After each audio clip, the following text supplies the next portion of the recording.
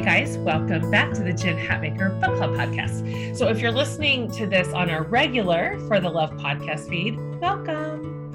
What you're getting today is a sneak peek into all that we do behind the scenes at the Jen Hatmaker Book Club, which is the most amount of fun and includes every month a dedicated interview with that book's author, which is the greatest because we get to bring our specific and personal questions and feedback and response to our author of the month, and they answer it. And so this is something that every one of us looks forward to every single month. By the way, we'd love to have you in book club. Just go to jenhatmakerbookclub.com. We have so many cool things coming up. This an absolute roll call of awesome books in the next 6 months. So if you've ever wanted to, now's your time. Come join us.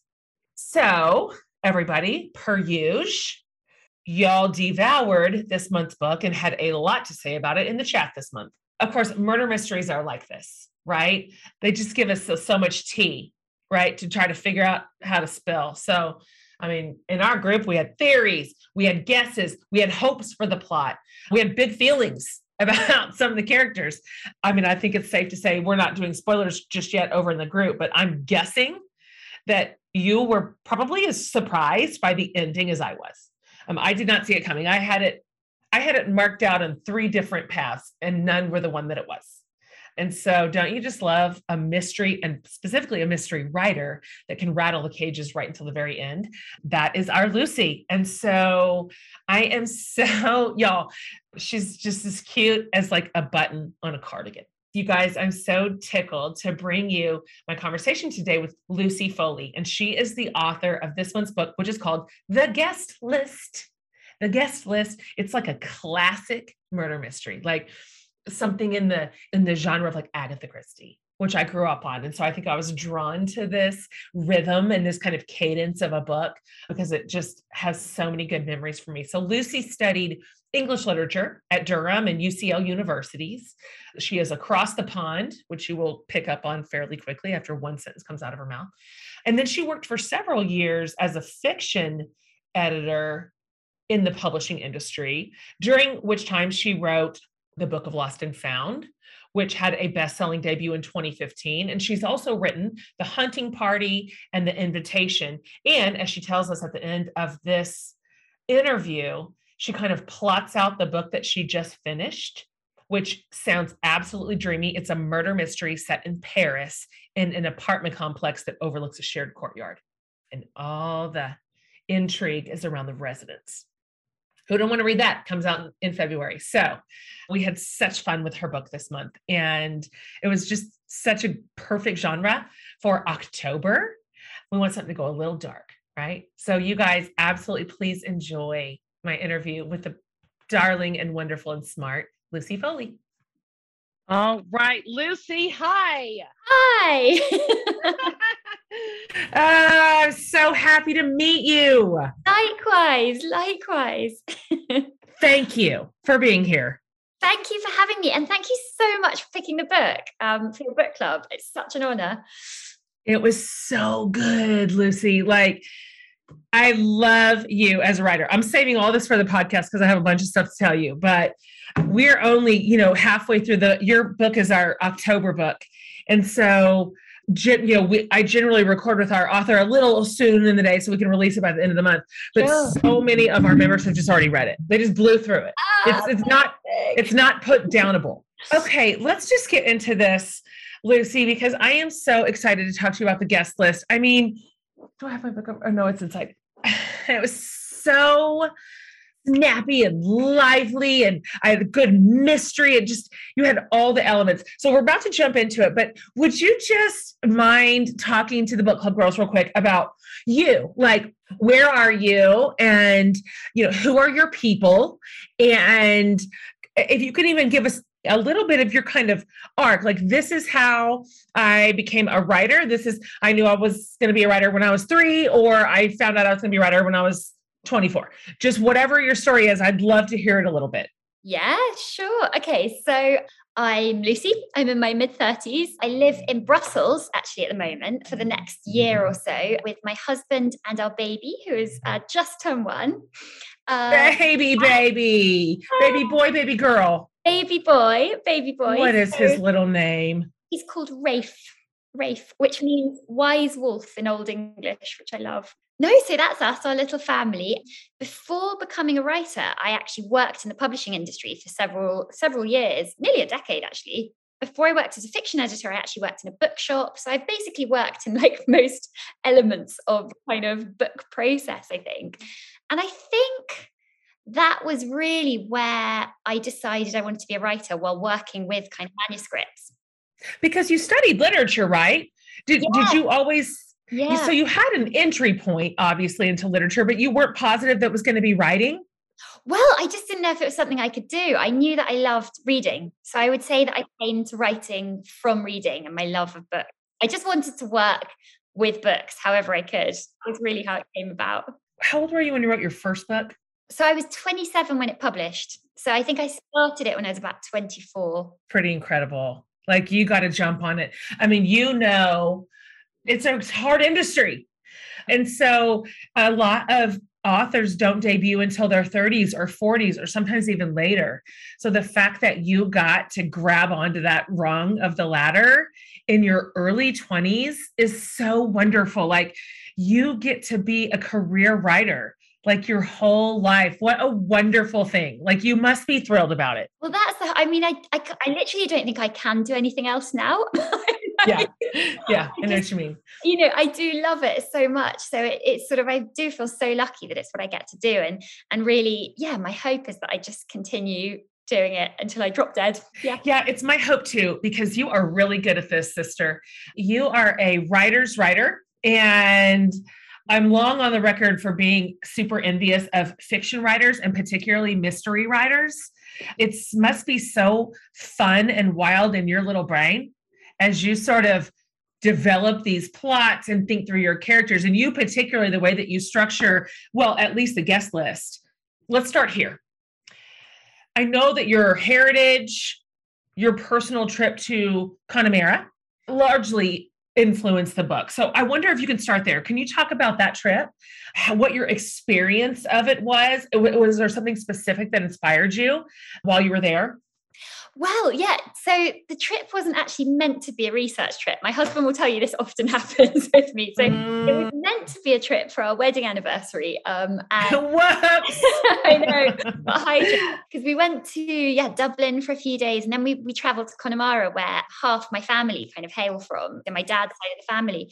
And it's just the most incredible landscape. Actually, funnily enough, having written the Hunting Party set in the Highlands, it reminds me quite a lot, that landscape of the Highlands. You've got the kind of bracken and the heather, and you've got these kind of mountainous peaks, and you've got this kind of wild sea. And that was all hugely inspiring. But it was then when we got the boat out to, well, the island that it's really based on is Inishbofin. We got the boat out to Inishbofin off the coast.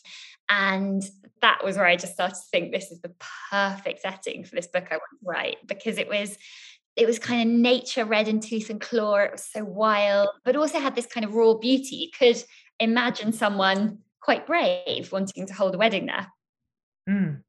So when you were on that trip, were you already fairly deep into the process of noodling the storyline? Like, did you have characters at that point? Like, when did because the island ends up being like its own character. It's a deeply important part of the book. And so were you waiting for your story to find a home when you went there? Yeah, funny enough, normally I would say I start with the location as the very first thing, but I had the bones of the story. So I knew that I wanted this wedding. I knew I wanted it somewhere remote. I had Jules, the bride, as a character. Like, her voice was so strong in my head because she's quite a strong-willed person. So I had all of that, and I kind of wanted to put Jules and her wedding somewhere that would really challenge them. And it was like, oh my God, this is it. This is perfect. I love to hear novelists talk about their process. I'm endlessly fascinated. And so, kind of going off something you just said, did Jules because novelists experience the creative process all very differently. Did Jules kind of come to you fully baked? Did she show up in your head and you kind of knew her and understand her from the get-go? Yeah, and she pretty much did, which is quite strange because I'm very much not a Jules. I had a tiny wedding because I'm so disorganized that I just knew I could organize something big. And I didn't want glossy and kind of perfect. But I'm kind of endlessly fascinated by people like that. And it was almost like, yeah, while I was writing her sections, I had this other voice in my head, this kind of other personality that very much not a part of me naturally. I loved her. I loved the way that you wrote her. I loved her voice. I loved kind of her internal fortitude. I can tell you here, like in our book club, we've read a lot of genres and a lot of different book structures, even inside similar genres. We always enjoy, as a community, a multi-perspective story. It just adds so much depth to it. It just creates intrigue, and you throw us off the scent too, because everyone has their own version of a thing. And so I really love that you made that choice inside your story. So did you always see this story as a kind of a multi-perspective plot line? Or had you picked one character to tell us the story and then decided against it? So it's really interesting trying to think back on the kind of decision-making process, because often it sounds strange, but it's often not a kind of clear decision. Well, for me, it's just I start writing and it's what feels natural. And to me, that felt like the only way to write this book was to have it from kind of multiple perspectives, because I love that kind of confessional aspect to it. So it's almost like we're kind of hearing their sort of witness statements, or their kind of, they're up in the dock being kind of interrogated. So yeah, I knew I could have a lot of fun with it. And also that thing that you say, that like people's memories are different, their memories of an event, their kind of interpretations, their own role in it, because everyone's the hero in their own story. So I think when you have these kind of characters that you sort of maybe don't warm to as much, or maybe even love to hate, it's great to hear kind of their side of the story and hear why their actions make sense to them. Absolutely. And then, of course, as the novelist, as the creator, it gives you the opportunity to give us some red herrings. And, we're all in our head. We had predicted everything. We'd had every sort of prediction as to where the ending was headed, which virtually none of us got. Okay. So well done on the surprise. You played that storyline so steady that it just didn't raise up. It didn't raise any red flags. I mean, I had everybody else as the murderer, virtually every other person. So earlier this year, you guys may remember when I became a world champion at this game that nobody wins called No Sleep. I started looking at ways to support sleep because I was having a hard time functioning, because sleep actually affects everything, like your overall health. It affects your brain function, your mood. So when I stumbled across a product, it's called Dream Powder. You better believe that branding worked on me. It's a bestseller from Beam, which is this functional wellness brand that makes CBD products to help you live and, importantly, sleep better. And so not only did their marketing work on me, the Dream Powder actually worked its magic in the Night Worry game. So here's what it is. It's like this really yummy hot cocoa beverage you mix with hot water or warm milk before you go to bed. And it contains like the ultimate sleep promoting ingredients like nano CBD and reishi, magnesium, I-theanine and melatonin, all the things that we know that work. But no added sugar, no artificial sweeteners. It's yummy and it's effective. And so here's what I also want to tell you. Beam just released a white chocolate peppermint flavor that's everything your holiday dreams are made of. But the white chocolate peppermint Dream Powder only lasts for a limited time, so get it while it is hot, literally. And if you subscribe now, you can also take advantage of Beam's best sale of the year. It's for Black Friday and Cyber Monday. So you'll get 40% off the first 3 months of a Peppermint Dream subscription, plus a free mug and frother, or 20% off a one-time purchase. So again, this is Beam's biggest offer of the year. And just like this new flavor, it won't last long for sure. So head to beamorganics.com/forthelove. So that's BEAM organics.com peppermintdreams.com/forthelove for 40% off the first 3 months of a Peppermint Dream subscription plus free Mog and Frother, or 20% off a one-time purchase. You could pause or cancel at any time.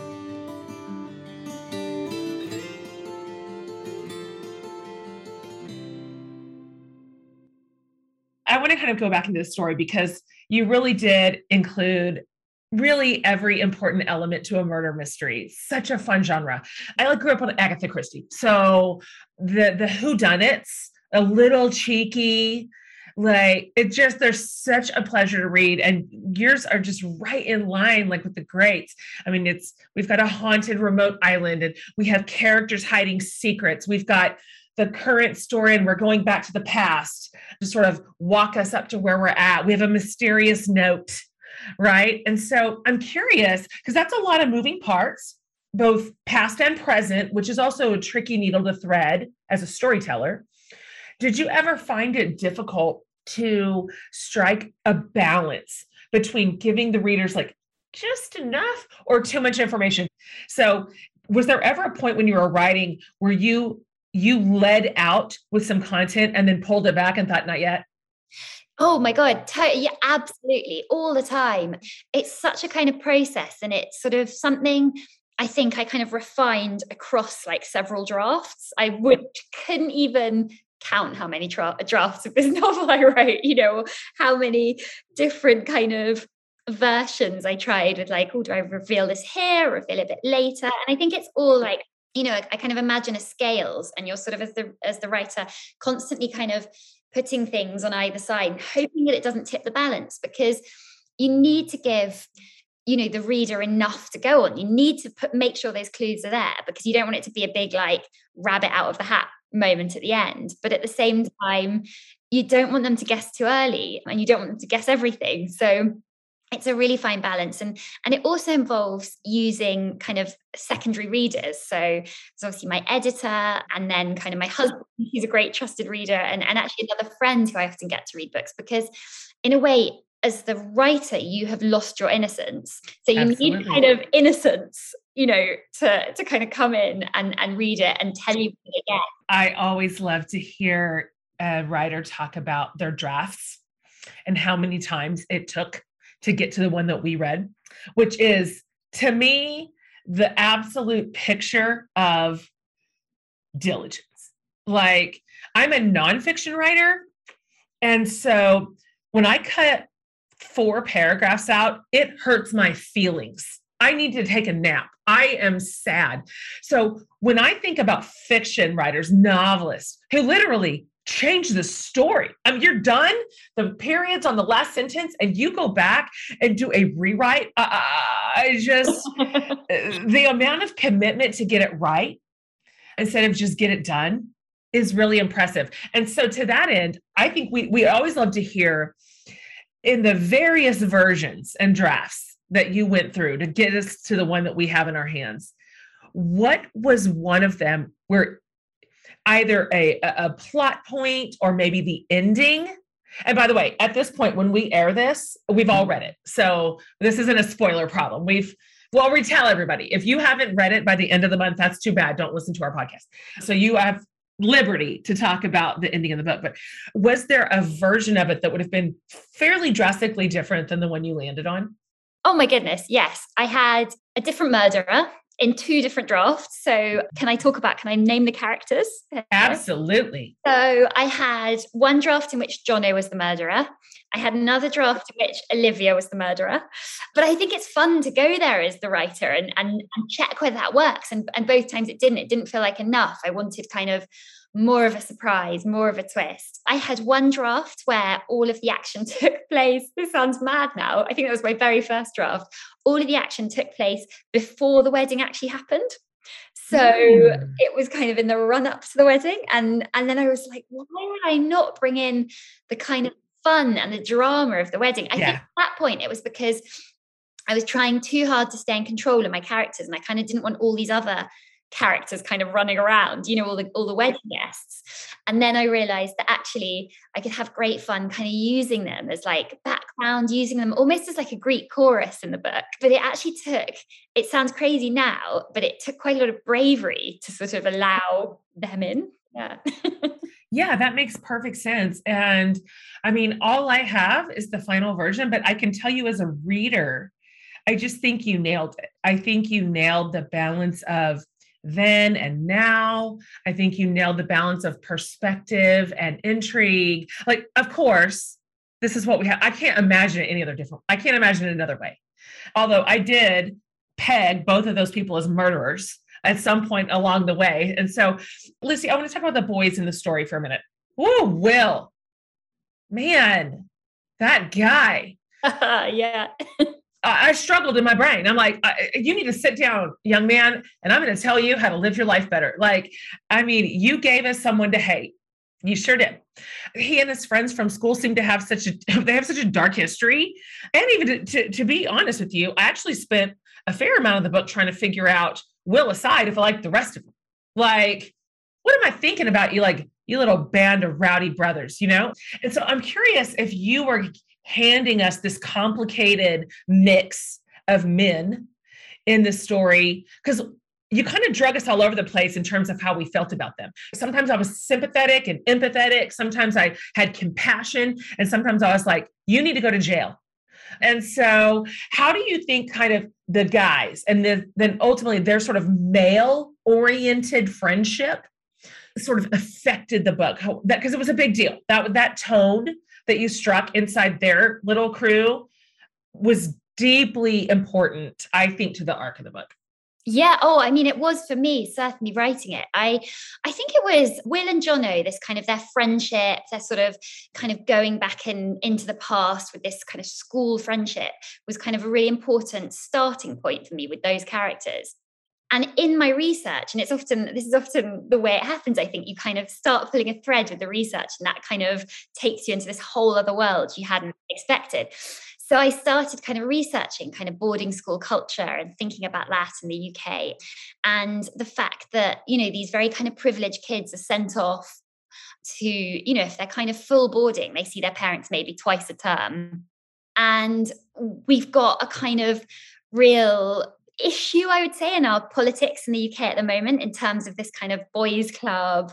They went to the Bullingdon Club, which was at Oxford University. Before that, they were at Eton. So they've kind of come up in this very kind of rarefied world where there hasn't been a lot of challenge, but also possibly there hasn't been a kind of lot of emotional support from sort of parents and all of that. So it kind of got me thinking, what would that sort of education do to you as a person and how would those kind of experiences form you?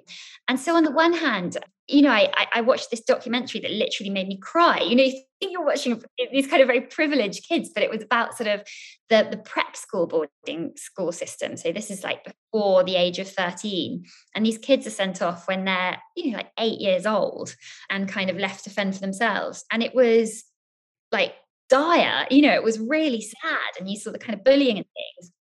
So it was sort of, I wanted the reader to feel some compassion for them and sort of some understanding, but at the same time be quite angry with them. You got it. Yeah, horrified. You did it. Good. I did feel that way. And it did, Rick, you gave us pause to think about what it would have been like to sort of come up through such formative years, kind of rogue, I mean, teachers are not parents. And so that's sort of interesting guy off the rails. And then what's the inevitable outcome of that is what you kind of handed us.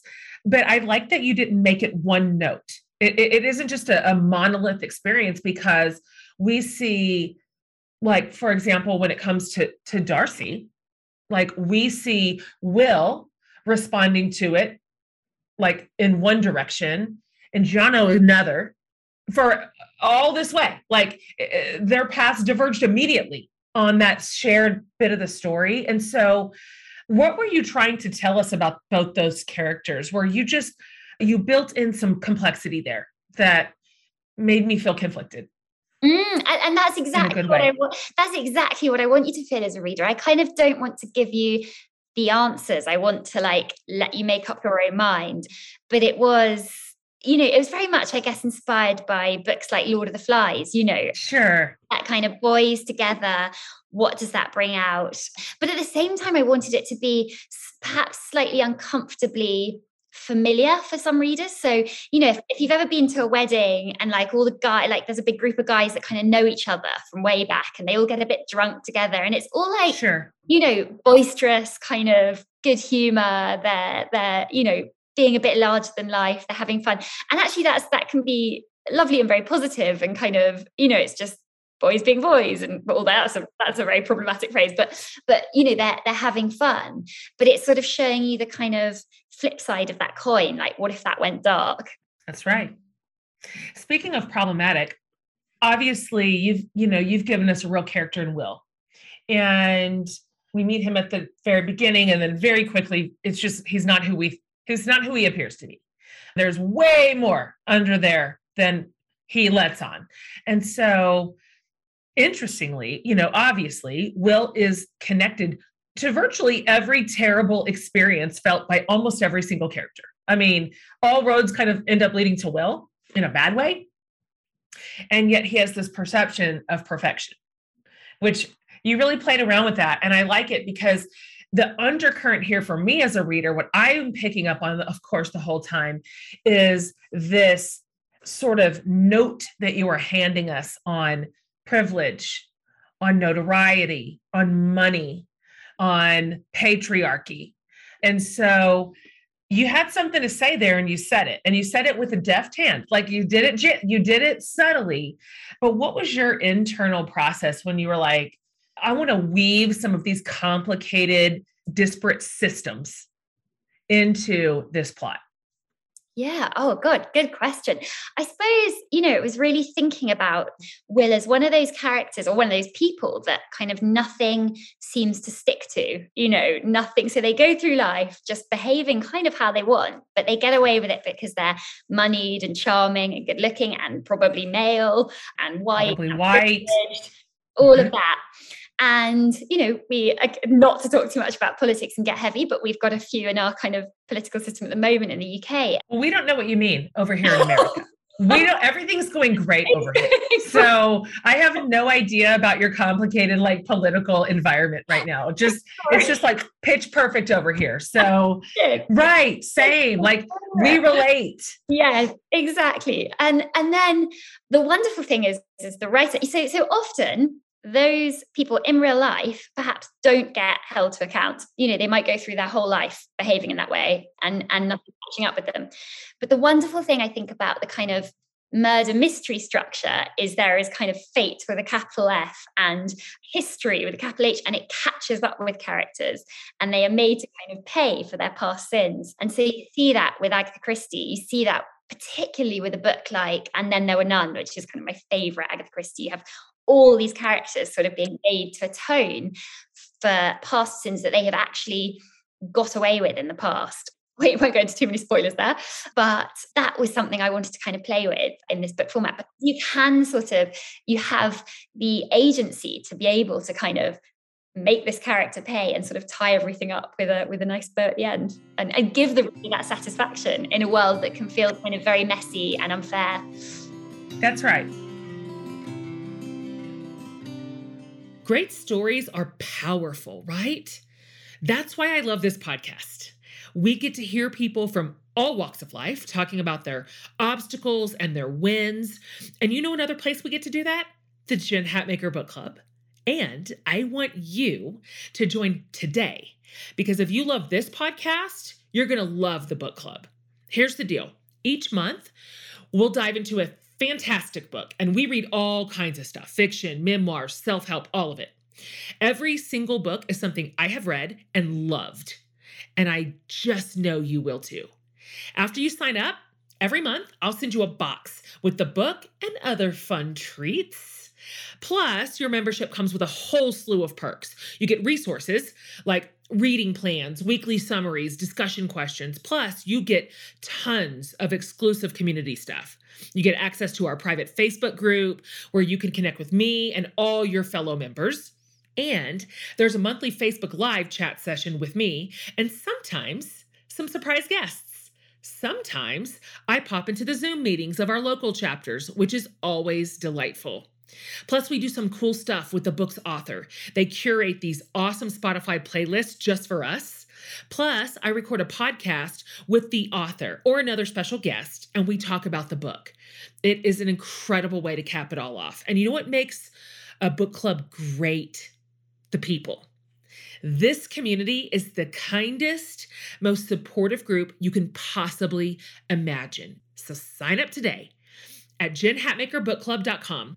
We are here waiting to welcome you into the sisterhood with open arms. So join us at JenHatmakerBookClub.com today. Okay, back to our show.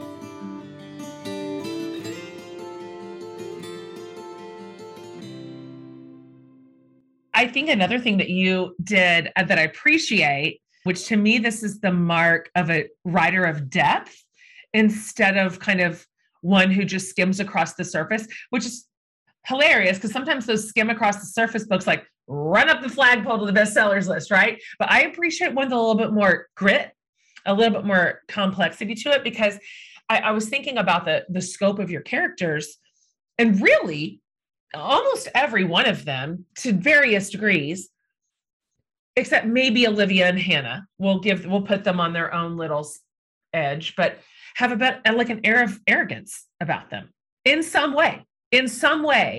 And so you didn't just hand us like, here are the good guys and here are the bad guys, right? Or here are the pure of heart and here are the others. They're kind of all, at one point, everybody is just, they all need to just do a little better. So I like that. Did you choose to give us characters that even the ones that we were largely pulling for the whole time, you still dropped in a handful of things where we were like, damn it, you know better. Like, you know better than that. Yeah, I mean, it was a lot of fun. I love to write kind of complex characters. I love to write characters that you love to hate, or conversely kind of hate to love. But at the same time, there's no such thing in real life as a kind of a bad guy or a good guy. You know, that's right. Kind of you are correct. Yeah, people are made by their experiences or perhaps made by their actions, and maybe they've got their own kind of reasons behind them, and we can try and understand. And so really I kind of want to bring all that complexity into the book. I would never want to write a kind of cardboard cutout bad guy, you know, because as I say, everyone is kind of the hero of their own tales. So give them a chance to kind of tell them, tell their own. Yeah. Nobody laid flat on the page. And that made it really fun to read. Before we kind of wrap it up here, I'm just curious. I'd love to hear what your reader response has been to the book and what it has been like as your community, because it's such a labor of love. Like, when did you start writing this book? More or less, how long did it take you start to finish? So like that thing is done, it is edited, it is turned in, it is off to the presses. I think probably start to finish from like first kind of inception, probably 2 years or maybe a year and a half. Yeah. Yeah.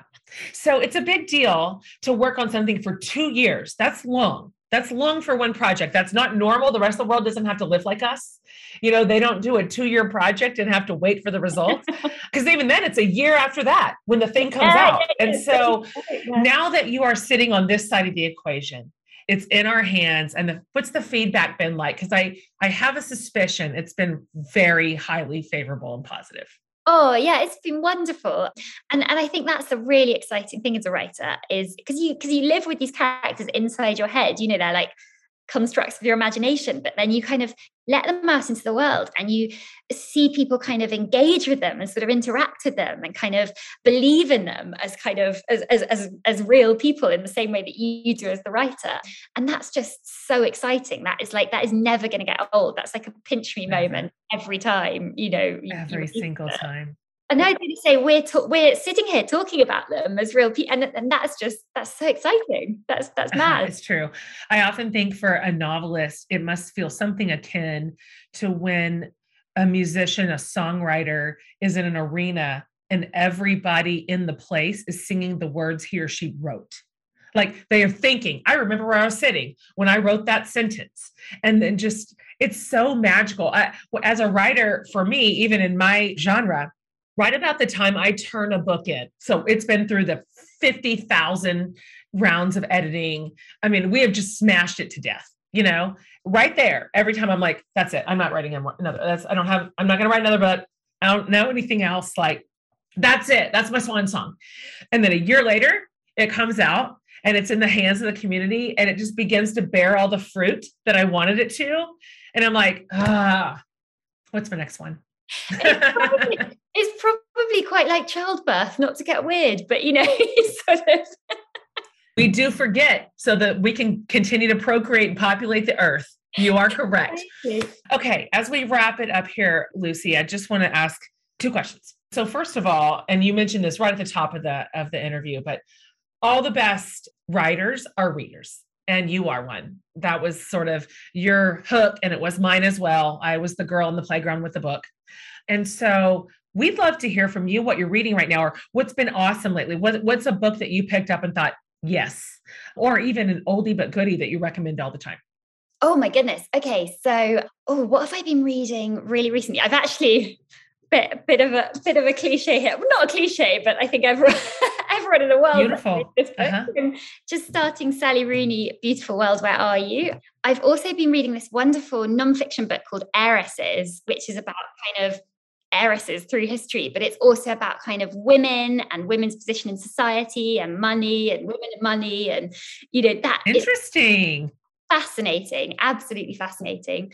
Oldie but goodie. It's quite an unknown one, actually. It's called The Wheel Spins or The Lady Vanishes. So it was made for film by Hitchcock called The Lady Vanishes. Oh my God. It's the original Girl on the Train, I would say. Yes. As in, it's not the same story, but it is about a woman who goes missing on a train, in fact. And it is completely thrilling. It was written, I think, in 1930 something. And you think it was very kind of old school and vintage for that. But it's so page turning. It's so gripping. So I really recommend I just wrote that down. It is. And I'm going to read that. Don't you love to go back into essentially your genre, but the old fashioned books, before there's just totally. I mean, of course how could they possibly, but they have no concept or even imagination for the world we live in now. And so it's tactile and it's granular and it's like embodied and it's on the ground. I love the old timers. I love the old timers.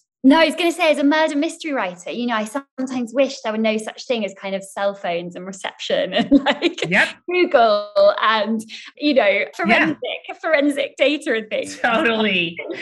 You could wish you could just do away with all that. Yeah. That's true. The historical murder mystery writers got to play around with a little bit more mystery. We just continue to demystify our world bit by bit and just turning it over and naming it and identifying it. So yeah, that is so fun.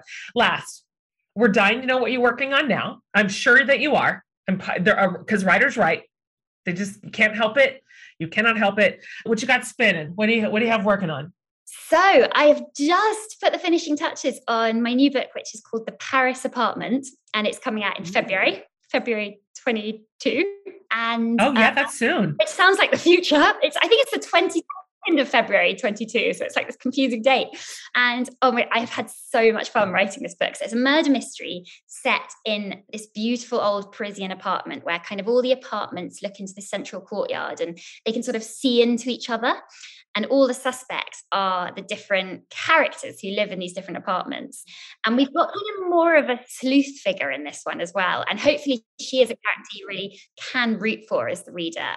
She's kind of our detective. Jess, she arrives to stay with her brother and he's gone missing and she thinks something's happened to him. So, yeah. That sounds amazing. And I suppose you were forced to go to Paris and do a little intel. So hard. It was so hard. So hard. You're like, where do I want to set my next book? I know. But, in a way, it's my kind of love letter to a world without COVID in. It's like a world in which there are kind of crowded metro carriages and bars and people are kind of touching each other. Sounds weird, touching each other. No, it doesn't sound weird. We're starving for it. When I see old shows right now, by old meaning less than 2 years old, or 2 years old or soon or back, and everyone's just in a bar or everyone's just on the train, I'm like, oh, the olden times. No, So nostalgic for what literally just was and wondering if we're ever going to get back there again. So we will like devour that book when it comes out in February. I can tell you on my end, I've got a whole huge book club who are fans of yours, Lucy, and we are super interested in reading everything you ever write. So just keep going, keep spinning a yarn, keep coming up with these characters that we love and hate and feel weird about, and write us some murder mysteries because we're going to read them. Thank you so much. And thank you for picking the book. You're welcome. You're welcome. Last thing, will you just kind of tell everybody where they can find you if they kind of want to follow along? Yeah, sure. So I'm on Instagram. It's at Lucy Foley Author. And I'm on Twitter at Lucy Foley Tweets. And on Facebook, just as Lucy Foley. Right on. Absolutely delighted to meet you. Thank you so much for giving my book club such a fun month, such a great read, so much to talk about and noodle. Like it was just a perfect book club book. So yeah, you. So grateful. Thank you. Cheers. Have a good day.